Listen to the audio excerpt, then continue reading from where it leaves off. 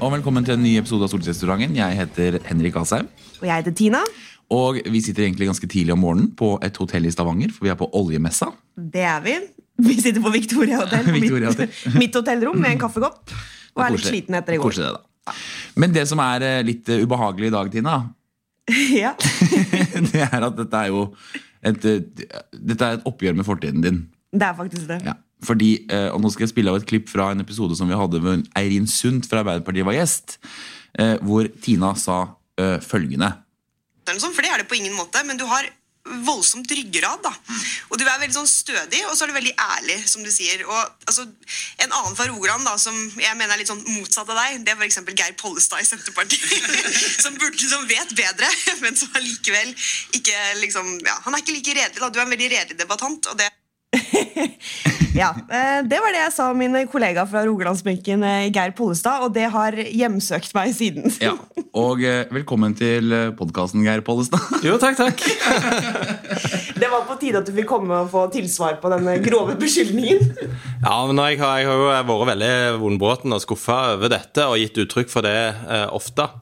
Så er jo realiteten at det er jo bare et knep jeg har brukt for å få lov å bli med på podcasten. Det er jo sånn at denne kritikken fra Tine er jo ros. Så det synes jeg er veldig kjekt, altså. Så men jeg så jo at hvis jeg klager litt, så kunne jeg få lov å bli med her. Og jeg er jo fast lytter da, så dette har jeg alltid drømt om. Kanskje ikke så tidlig på morgenen, men det går bra. Men på et eller annet tidspunkt må man stille opp. Ja. Men ok, du skal få tilsvarsretten din. Hva synes du om at Tina synes du er en debattant som vet bedre, men som kjører på?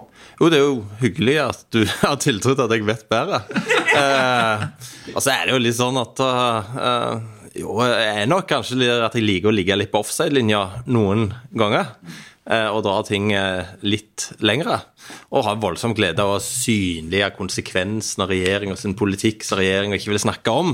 Det synes jeg er artig, og det skyldes nok også litt at jeg har brukt noen år av mitt liv på å være på andre siden, og være den som var statssekretæren som forsvarte seg mot kritikken, den urimelige, uredelige kritikken fra de daværende opposisjonspartier. Så det har jeg en egen glede av da. Så det er litt sånn Geir Pollestads hevn, liksom, nå vi ser.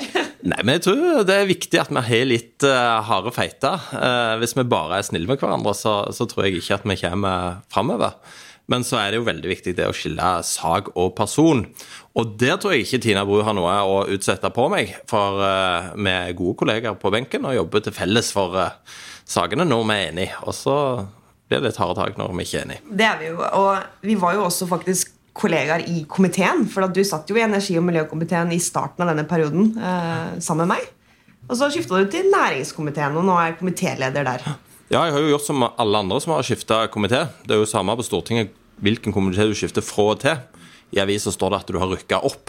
Ja, det har ikke noe å si. Nei, du kan rykke opp fra en hvilken som helst komité til en hvilken som helst annen. Og at hvis det er lokalavisen kommer nå til å ha partilederens øre i mange viktige saker, eller skal gi Trygve Slagsvold Vedum råd om uansett hva du skal. Det er sånne formuleringer som vi liker. Det er jo noen faste. Når vi blir utnevnt, så er det som er historien. Og når vi ryker på trynet ut, så er det hensyn til familien. Ja. Sånn er det med familien forresten. Er det...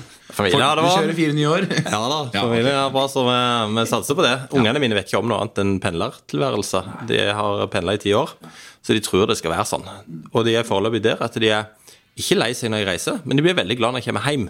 Så tror jeg kanskje det kan skifte litt, men vi får se. Men du er jo også litt sånn, du er jo det jeg vil kalle en turbo-stortingsrepresentant. Altså, du reiser ekstremt mye, du pendler frem og tilbake hele veien. Du har jo hatt dager hvor du bare reiser hjem for å spise middag omtrent, for å se familiene litt, og så komme tilbake til Oslo.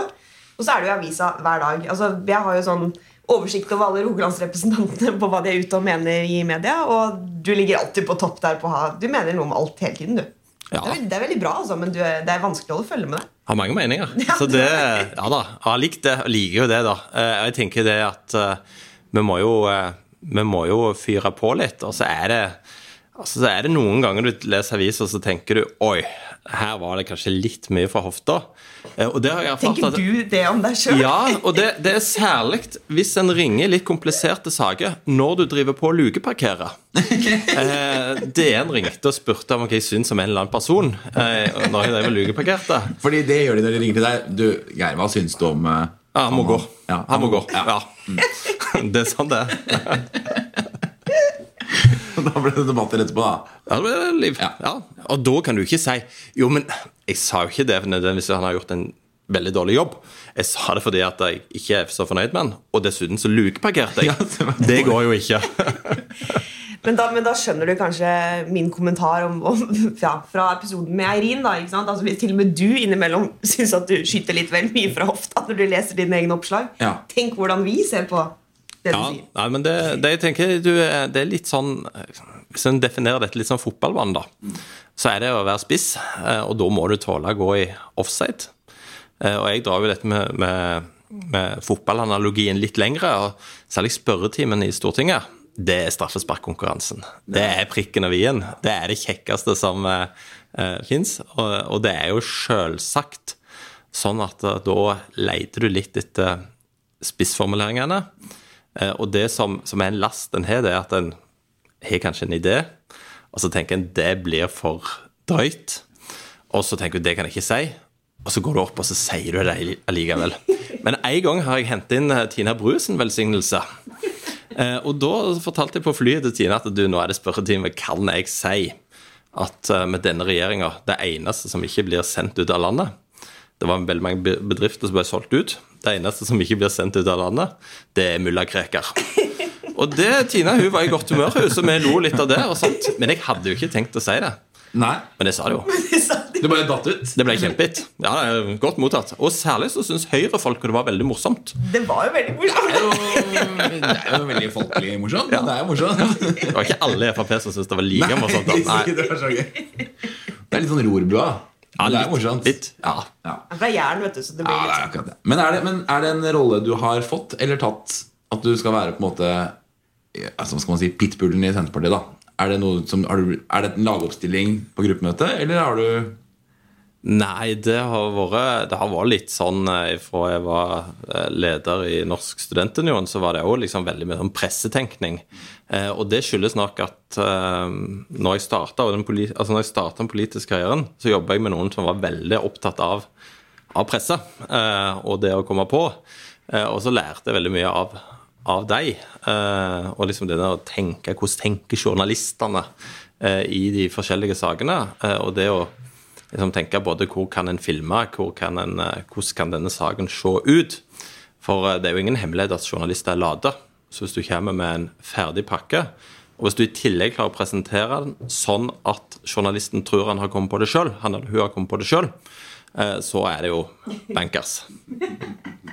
Men får du noen gang liksom gult kort fra partilederen din på at nå var det litt mye, eller det bare applaus på gruppemøtene? Veldig bra, Geir, stå på. Ja, nå hadde jo jeg hadde jo partilederen som forlover når jeg giftet meg. Smart. Så jeg har liksom bundet han litt opp. Vi var leder og nestleder, eller vi var nestledere sammen i Senterungdommen. Og da gikk vi under tilnavnet Knoll og Tott. Det var da lederen som kalte oss Knoll og Tott, som var Anne Beate Kristiansen. Det var ikke alltid vi var like fornøyd med oss. Det hendte jo noen ganger vi innså at vi hadde flertall i arbeidsutvalget, 2 mot 1, og da var det jo ikke vits i å spørre den siste, for vi hadde jo flertall. Så samarbeid har vi nok blitt litt bedre på etter hva som året har gått. Stakkar, hvem var den siste? Det var Anne Beate Kristiansen, vår nåværende nestleder. Det sant? Hun var leder, ja, og vi var nestleder. Så det var noen ganger litt friskt. Ja, det kan jeg se for meg. Men fremtiden til Senterpartiet da, Geir, altså, dere kommer ikke til å være støtte en regjering dere ikke en del av selv, det ikke sånn det nå? Det stemmer. Vi har jo sansen for makt, og det å sitte med en sånn tøysete støtteavtale og liksom sånt, det kommer vi aldri til. Ikke snakk om. Det ikke vår stil. Her skal det være sorte biler og makt. Enten skal vi ha tilgang til embetsverket og det å sitte i regjering, eller så skal vi være i opposisjon. Så enkelt det, og det opplever jo at hele partiet enig om. Men det klart, hvis vi et opposisjonsparti, og selv nå når vi ekte opposisjon, så vi jo hestehandlere. Vi liker jo å oppnå flertall, og prøver jo å være med på kompromisser som vi får til. Jeg har jo nå også lagt en definisjon av de forskjellige typene kompromiss, og det et bredt kompromiss. Det når både Høyre og FrP med på kompromisset. Da både med titlen bredt kompromiss. Så vi jo et maktparti. Vi et maktparti. Vi har over 100 ordførere med søkemakt. Noen plasser samarbeider med SV for å ha makt, andre plasser FrP. Nasjonalt så det nok sånn at det tar utgangspunkt i et samarbeid med Arbeiderpartiet, det vi tenker, og så får de bli med de som har lyst til å bli med, og som vi trenger for et annet flertall. Nå har du merket at det en motsetning mellom deres standpunkt og Arbeiderpartiets standpunkt, fordi i hvert fall Trond Giske har sagt at hvis ikke vi får mulighet for en flertallskoalisjon, så det uaktuelt å sitte i regjering med flere partier. Da skal Arbeiderpartiet styre alene, og så må andre partier forhandle med dem. Og så sier Senterpartiet at dere skal inn i regjering, og hvis ikke dere i regjering, så dere i opposisjon. Ja, det jo litt sånn skille det der, men det jo samtidig det som da vårt utgangspunkt hvis Arbeiderpartiet på en måte får regjeringsmakt og ikke vil ha oss med, så skal vi ikke binde oss til å støtte Arbeiderpartiet i sakene. Da skal vi jobbe fra sak til sak uten å ha noen støtteavtale eller sånt som vi blir bundet opp av. Så det liksom tanken. Men målet jo at vi skal få et flertall da. Så får vi se hvor stort det blir. Men først og fremst så handler det jo om å gjøre vårt parti større, og så får andre parti få den oppslutningen for, og så får vi se hva fremtiden bringer. Men dere jo et sentrumsparti, akkurat som KrF og Venstre og den gjengen i sentrum der. Og nå ser vi liksom flørtinga Arbeiderpartiet driver med KrF, og så kunne dere flørta tilsvarende med Høyre for eksempel i fremtiden en gang for å søke makt, eller det liksom sånn, den tiden forbi i norsk politisk historie? Så hvis en leser Senterpartiet sin historie, så bør en jo være forsiktig med å ha sterke meninger om hvem Senterpartiet skal samarbeide med om 10 og 20 år, fordi at det kan være hvem som helst. Men på kort sikt så nok det uaktuelt å gå i den retningen. Og det det, altså jeg husker jo når Odd Roger Enoksen lanserte ideen om å samarbeide med Arbeiderpartiet, og han gikk liksom full tyngde inn med det. Da protesterte Senterungdommen og deres politiske nestleder, som var meg, og syntes at det å gå til sengs med Arbeiderpartiet, det var jammen ikke noe særlig. Så tidene skiftet. Ja. Men det litt sånn, altså, fordi vi snakket litt om det før vi begynte sendingen også, at Senterpartiet, for meg Senterpartiet egentlig litt sånn eksotisk, for å være ærlig, for jeg sliter med å forstå Senterpartiet. Fordi jeg kommer fra sentrale Østlandet. Senterpartiet ikke en stor maktfaktor der. I noen deler av landet så det jo det klart største partiet. Men hva egentlig Senterpartiet? For meg så fremstår det ikke som et parti. Det fremstår som en ansamling av ordførere som har funnet at hva om vi bare hadde landsmøte sammen egentlig? Ja, det kan vi ha. Altså, men det så veldig forskjellige meninger. Veldig forskjellige meninger innen Senterpartiet. Ja, og der du jo inne på det som kanskje vår styrke da. Fordi at vi har jo lykkes når sånne som deg ikke forstår oss. Ja, det da vi har lykkes. For da det absolutt. Veldig mange som forstår oss. Og Senterpartiet jo et litt sånn, vi jo et litt rart parti. Altså, vi innser jo det. Vi har en historie, og vi en folkebevegelse, vi har en tilhørighet til landbruket som sånn tradisjonelt. Og så det jo dette med å være motstrøms. Altså det enten det EU det snakker om det sentralisering, desentralisering, så liksom vi motstrømspartiet. Og så ønsker jo mange å fremstille oss som at vi redde for alt som nytt. Det det jo. Skal reversere alt. Og det jo litt sånn, ja, så kan du tenke at ja, det jo ikke rettferdig mot oss. Men samtidig så må vi jo tenke at det jo en del andre også som mot ting som nytt. Så det jo velgere å hente der. Men Senterpartiet et parti som spiller en del på de motkreftene som finnes, og de strømningene som alltid har vært i det norske samfunnet. I sånn avmaktsfølelsen eller kampen mot sentralmakta har jo alltid vært liksom viktig, og den det mange som jeg tror deler med oss, og det preger jo også andre parti. Altså, det jo sånn at alle parti stort sett har deler av Senterparti-element i sin partiorganisasjon. Så forskjellen at det som mindretallet i Høyre sine landsmøter og FrP sine landsmøter, Arbeiderpartiet sine landsmøter, det flertallet i vårt landsmøte. Ja. Så det vel kanskje det herregud! For et mareritt! Ja, nettopp. Nei, men det jo sant. Men vil du ikke si for eksempel at Senterpartiet og FrP deler noe av det? Altså hvis du ser på den motkulturtankegangen, da. Mens kanskje Høyre og SV kan dele veldig den der storbyliberale. Ja. Jo, altså, det går jo sikkert an å stemple oss som agrarpopulister eller et eller annet sånt. Og det jo ikke uten grunn at vi ser at vi har mye konkurranseflate med FrP. Altså, vi opptatt av vei. Det viktig. Vi opptatt av liksom, opprør mot sentralmakt av staten, reguleringer. Så har det nok vært litt sånn i partiet at vi har ikke vært flinke nok til å hele tiden innta de standpunkter.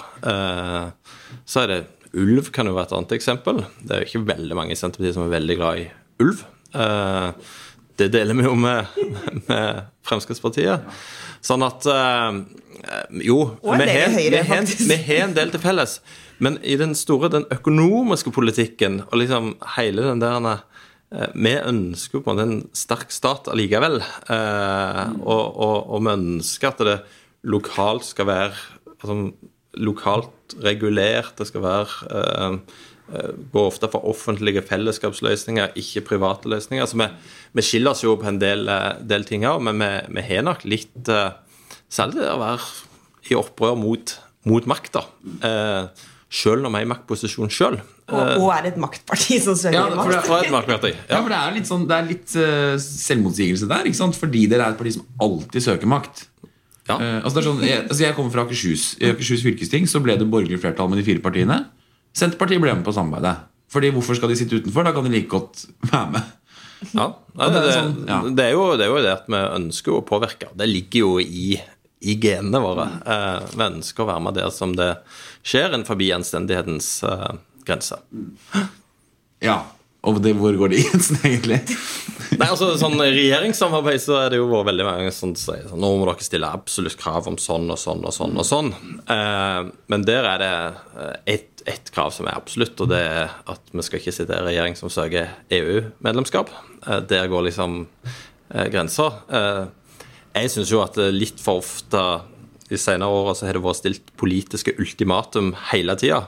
Og liksom det 3. ultimatumet kommer på den 3. dagen, så lurer jeg på, det jo ikke ultimatum. Det jo bare en tomme trusler.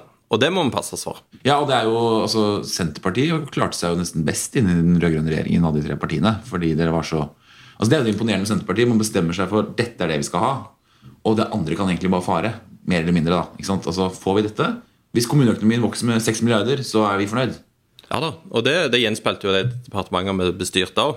Det var Kommunaldepartementet, det var Olje- og energidepartementet, det var Landbruksdepartementet. Og så hadde vi jaggu meg et departement til. Hva det var for et da? Jo, samferdsel. Ja, samferdsel. Jeg var visst der i 2,5 år, ja. Ja, var det. Ja, det husker alle vi som fra Rogaland veldig godt. Når du sa det. Det husker vi fra Oslo også, skal jeg si det. Jo, men det ble litt sykkelsti der på østkanten i Oslo, husker jeg. Det var et uheld. Ja, men nå E18 ut i Akershus ble det ikke. Nei, men det skal ikke stå på oss, altså. Nei da. Ja, det sant det. Den vi for. Men Geir, vi må jo også snakke om en sånn annen ting som kjennetegner Senterpartiet litt, og som passer litt inn nå som vi tross alt på ONS, som jo preges av mye fest og moro også, i tillegg til messa og jobbing på dagen. Det jo kjent for å være et parti som liker å ta en fest. Det gode fester for oss. Ja. Og det viktig å ha fester. Og jeg tror hvis du hadde for eksempel kommet på et landsmøte og sagt at nei, dette året så skal det bare være middag, og så skal folk gå og legge seg. Det skal liksom ikke være dans. Det hadde blitt opprør. Altså, det på høyde med EU-medlemskap. Ja, det hadde ikke passert. Kastet. Så det gode fester, og det mange som har litt sånn altså, det bygdefesten som en slags sånn sivilisert bygdefest som sivilisert? Jo, stort sett. som vi prøver å dyrke, og som har blitt et varemerke for oss. Og det skal være kjekt å være med Senterpartiet. Det liksom målet. Men jeg har hørt at dere har en sånn greie på landsmøten at dere alltid har en sånn at man må ha vorspiel på rommet mellom middagen og festen på kvelden.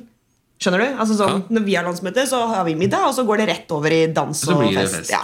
Men hos Senterpartiet har jeg hørt at alle går fra bordet, så går de opp på rommene sine og har vorspiel der før de kommer ned på festen igjen. Du Det må jo stemmer. liksom komme litt i gang før du kan feste ordentlig.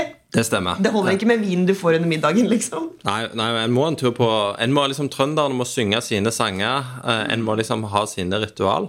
Men det har skjedd endringer der også, fordi at nå det faktisk slutt på det at de heftigste nachspielene på hotellrommet til partilederen.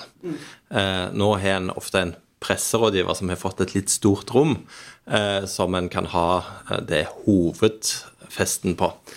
For det klart, du partileder, du skal ha oppsummering av landsmøtet på søndagen, så det jo greit at du ikke må jage ut de siste folka klokka 5:30. Men det jo en historie om en som var politisk rådgiver, som ble observert i hotellresepsjonen klokka, jeg tror det var 5:15. Han bestilte vekking til klokka 7. Og hun i resepsjonen sier at jo, men det jo 45 minutter. Så sier han, ja, det derfor jeg trenger vekking. Så kanskje det kan være litt sånn, fordi at det ikke akseptert å ikke stå opp og være til stede om morgenen. Det veldig viktig. Nei, for det det samtidig, nettopp, ja. Og men det jo en viktig øvelse som politiker, at du skal kunne være konge på kvelden, og du skal være oppe om morgenen. Og jeg tror at veien til en politisk karriere i de fleste partier mye tyngre om du går og legger deg klokka 10 om kvelden, altså.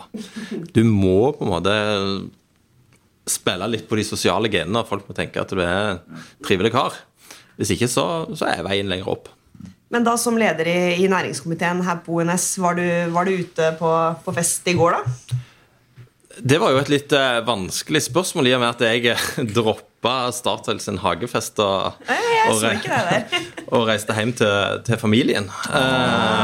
Så det, men dagen før så hadde vi en runde, og det var en veldig kjekk åpningskonsert, og det veldig hyggelig på ONS, og jeg hadde jo tenkt jeg måtte ha med matpakken når det var så dårlige tider i bransjen, at det ikke skulle være hverken kanapé eller eplemost, men det viser seg at en har toget seg råd til det også. Det jo ikke armoden som preger Stavanger i disse dagene. Nei, for det litt sånn, fordi vi snakket litt om det i går, og det litt sånn off-message på at nå det helt krise, liksom. Ja. Fordi det jo fortsatt både mat og drikke. Jeg tror det beste tegnet vi har sett på at tidene har forandret seg litt, det jo når vi var på en av de festene på mandag, og så sitter vi og koser oss, og så kommer det en servitør opp med noen glass med boblevann, og så sier hun, vil dere ha? Det ekte champagne, altså! Bare sånn, slapp av, det ikke kava, det fortsatt ekte champagne. Det samme i går også, dette faktisk sant. Så var det en som kom fra bransjen og skulle fortelle meg et eller annet om hvor vanskelig ting var. Og da sa jeg, og det sant, at kan vi gå litt bort, for jeg hører ikke så godt den cello-konserten som foregår i bakken. Nei, men sånn spøk til side, det jo tøffere i tider nå. Ja. Det færre folk her, men det litt morsomt allikevel. Men det litt sånn, ikke sant, det selvfølgelig, og det mange som har mistet jobben, og det alvorlig, men det jo fra et nivå som de fleste andre bransjer. Altså, jeg tror ikke Sykepleierforbundet helt ville kjent på armoden på julebordet hvis de levde sånn da. Nei, altså jeg tror hvis du står på månen og kikker på jorda og tenker på hvem skal du synes synd på, så tror jeg fortsatt at veldig få ville ha kommet til Stavanger med bistand, altså det tror jeg. Så det klart, det tøffe tider, men noe av det var jo helt nødvendig, fordi at det var rett og slett Texas i Stavanger, og det ville ikke være bærekraftig på tid, og kostnaden føyg opp, og det var ingen hemninger. Altså det var ingen hemninger. Han hadde råd til alt. Om et prosjekt liksom sprakk med 1 million eller 2, så lenge oljeprisen var over $100, og det var ingen som spurte om det. Og det klart, det ikke sunt, og det smerte når en skal legge seg om til en normal livsstil. Så det litt sånn luksusfellen kanskje som man har gått i, og nå oppryddingen i gang. Men det sier jo veldig mye, altså, nå har vi hørt liksom, fra Statoil og andre her denne uka her, hvordan de for eksempel har klart å få ned break-even-prisen på Sverdrup ned på $25 fra der det var før, og andre prosjekter i nord ned på liksom, $40 break-even. Det sier jo noe om potensialet som også lå der når oljeprisen var god da. Men nå ble jeg litt sånn satt ut da, fordi at når hun som Stavanger Aftenblad kåret til oljebransjens 7. mektigste snakke, vet du. Ja. Da bare bøyer vi oss ned. Du har bare å høre etter du nå. Ja, da ble jeg nervøs. Kan jeg bli nervøs? Jeg noterer. Break even. Ja, break even sa du? Ja. Og så kan du ikke si litt om CCS. Og det liksom, vi liker å sprade rundt og snakke om CCS. Du mener Carbon Capture and Storage? Ja. Jeg vil ikke gå og prate om det. Neida, men det er gøy å være her. Det er dritkult at det er så mye politikere her. Det var litt på tide. Altså, vi rogalendinger har vel kanskje følt litt på at politikerne fra Østlandet ikke har vært flinke nok til å komme hit og lære om bransjen. Ja, og det det bare rogalendinger som kan presteres å si at det har vært så vanskelig for oljebransjen i Norge. Hvis det noen som har tilgang på politikerne i Norge, så det oljebransjen. Så det litt sånn det vanskelig å ikke få gode nok rammevilkår. Vet du hva? Det har dere. Nei, det jo ikke det, men det handler jo om på en måte forståelsen for hva næringen betyr da, for landet, liksom. Ja. Og dere på andre siden av fjellet. Ja, for jeg tror det handler om to ting. Det handler om liksom, det økonomiske rammebetingelser og alt det. Det på en måte greit. Men det som jeg tror litt sårt da, det at det snakkes sårt og vanskelig, det at det mange liksom snakker som om denne olja liksom bare spruter opp av havbunnen, og det bare å samle henne sammen, og liksom ikke erkjenne det arbeidet og slitet som ligger bak da, ifra en bygde betongplattformer til nye dippedupper. Men så det samtidig litt sånn, ja, du finner opp en ny dippedupp som ingen forstår hva du skal bruke til, annet enn de som akkurat trenger den, og så blir den solgt for 300 millioner kroner. Så det jo levelikt. Ja, det jo det. Ja, det jo det. Ja. Jeg gir deg rett i det, Henrik. Ja. Jeg kommer jo fra en veldig viktig oljekommune, og det Bærum kommune. Ja. For alle hovedkontorene ligger jo på rekke og rad langs Lysaker der. Så, men jeg vil jo kanskje si at det ikke så mye liksom Østland mot Vestlandet, men det jo for eksempel din gamle regjeringspartner SV har jo kanskje ikke helt forståelsen for hvor pengene de bruker kommer fra alltid. De snakker jo veldig mye om olja. Ja, de snakker jo mot da, men veldig mot. Ja, og det for så vidt greit. Jeg tror det verste de som liksom nå ikke bryr seg, liksom, lader som om det slutt. Som at nivået liksom halvert eller et eller annet sånt, og det det jo ikke. Så der tror jeg at oljebransjen har blitt litt flinkere til å tenke at jøss, vil du være med å diskutere? Velkommen. Og der var det litt før, så var det sånn, enten var du for eller så var du imot. Jeg har jo også slitt litt med det. Jeg betrakter jo meg selv som en oljeunge. Jeg mener jo selv jeg en ekte oljeunge. Historien som følger at mine foreldre tidlig på 70-tallet fikk 2 gutter. Jeg var ingen av dem. Og så kom velstanden. Og på slutten av 70-tallet så var optimismen så stor at de hadde råd til en unge til. Og det ble oljeungen meg. Altså kan det godt være at dette bare er sånn historie som jeg synes passer utrolig bra å fortelle på sånne oljetilstelninger. Og at det ikke har noe som helst rot i virkeligheten. At det bare var et uheld eller en blowout eller et eller annet. Nei, et eller annet. En blowout? Så ja. Nei, jeg skal ikke gå i detaljer. Det var jo ikke en blowout siden du sitter her oppe og sier. Altså, jo, sånn, ja. Vi går ikke lenger på den. Det kan være sant. Uheldig metafor som jeg ikke synes vi skal gå videre. Men du en litt dyr vinterjakke. Det det du er. Det når man har råd til det, så kjøper man seg en litt dyr vinterjakke. Og det kan være. Ja. Ja, men vi er veldig glad for at foreldrene dine følte de hadde råd til det. Og at vi har gitt deg tilsvarsrett på det grove personangrepet som Tina Bru kom med for en del episoder siden. Ja, det jeg svært glad for. Det svært glad. Nå kan jeg endelig sove om nettene igjen. Selv på Victoria Hotel i Stavanger. Nå kan vi begynne å hilse i gangene på Stortinget også, for du har jo vært som en istapp. Ja, det har vært kjølig. Det har vært vanskelig det å finne alltid en søyle hver gang en av dere kommer som en kan passere på andre siden av. Det surt. Men jeg får si til deg, Geir, som jeg sier til Erna Solberg når hun blir litt småirritert for at jeg og Henrik tuller veldig mye med helheten og Høyre sitt behov for å være så glad i den, så sier jeg til Erna at du må bare huske på at vi sier det med kjærlighet. Det samme går for deg. Vakkert. Vi elsker Høyre egentlig. Ja. Og deg. Ja. Så takk for at du kom, Geir. Jo, takk for at jeg fikk komme. Ja. Så må du bli med på festen i kveld da. Er det fest i kveld? Ja, selvfølgelig. Det jo oljemesse. Det jo alltid fest. Da får vi se. Ja. Ok, ha det bra.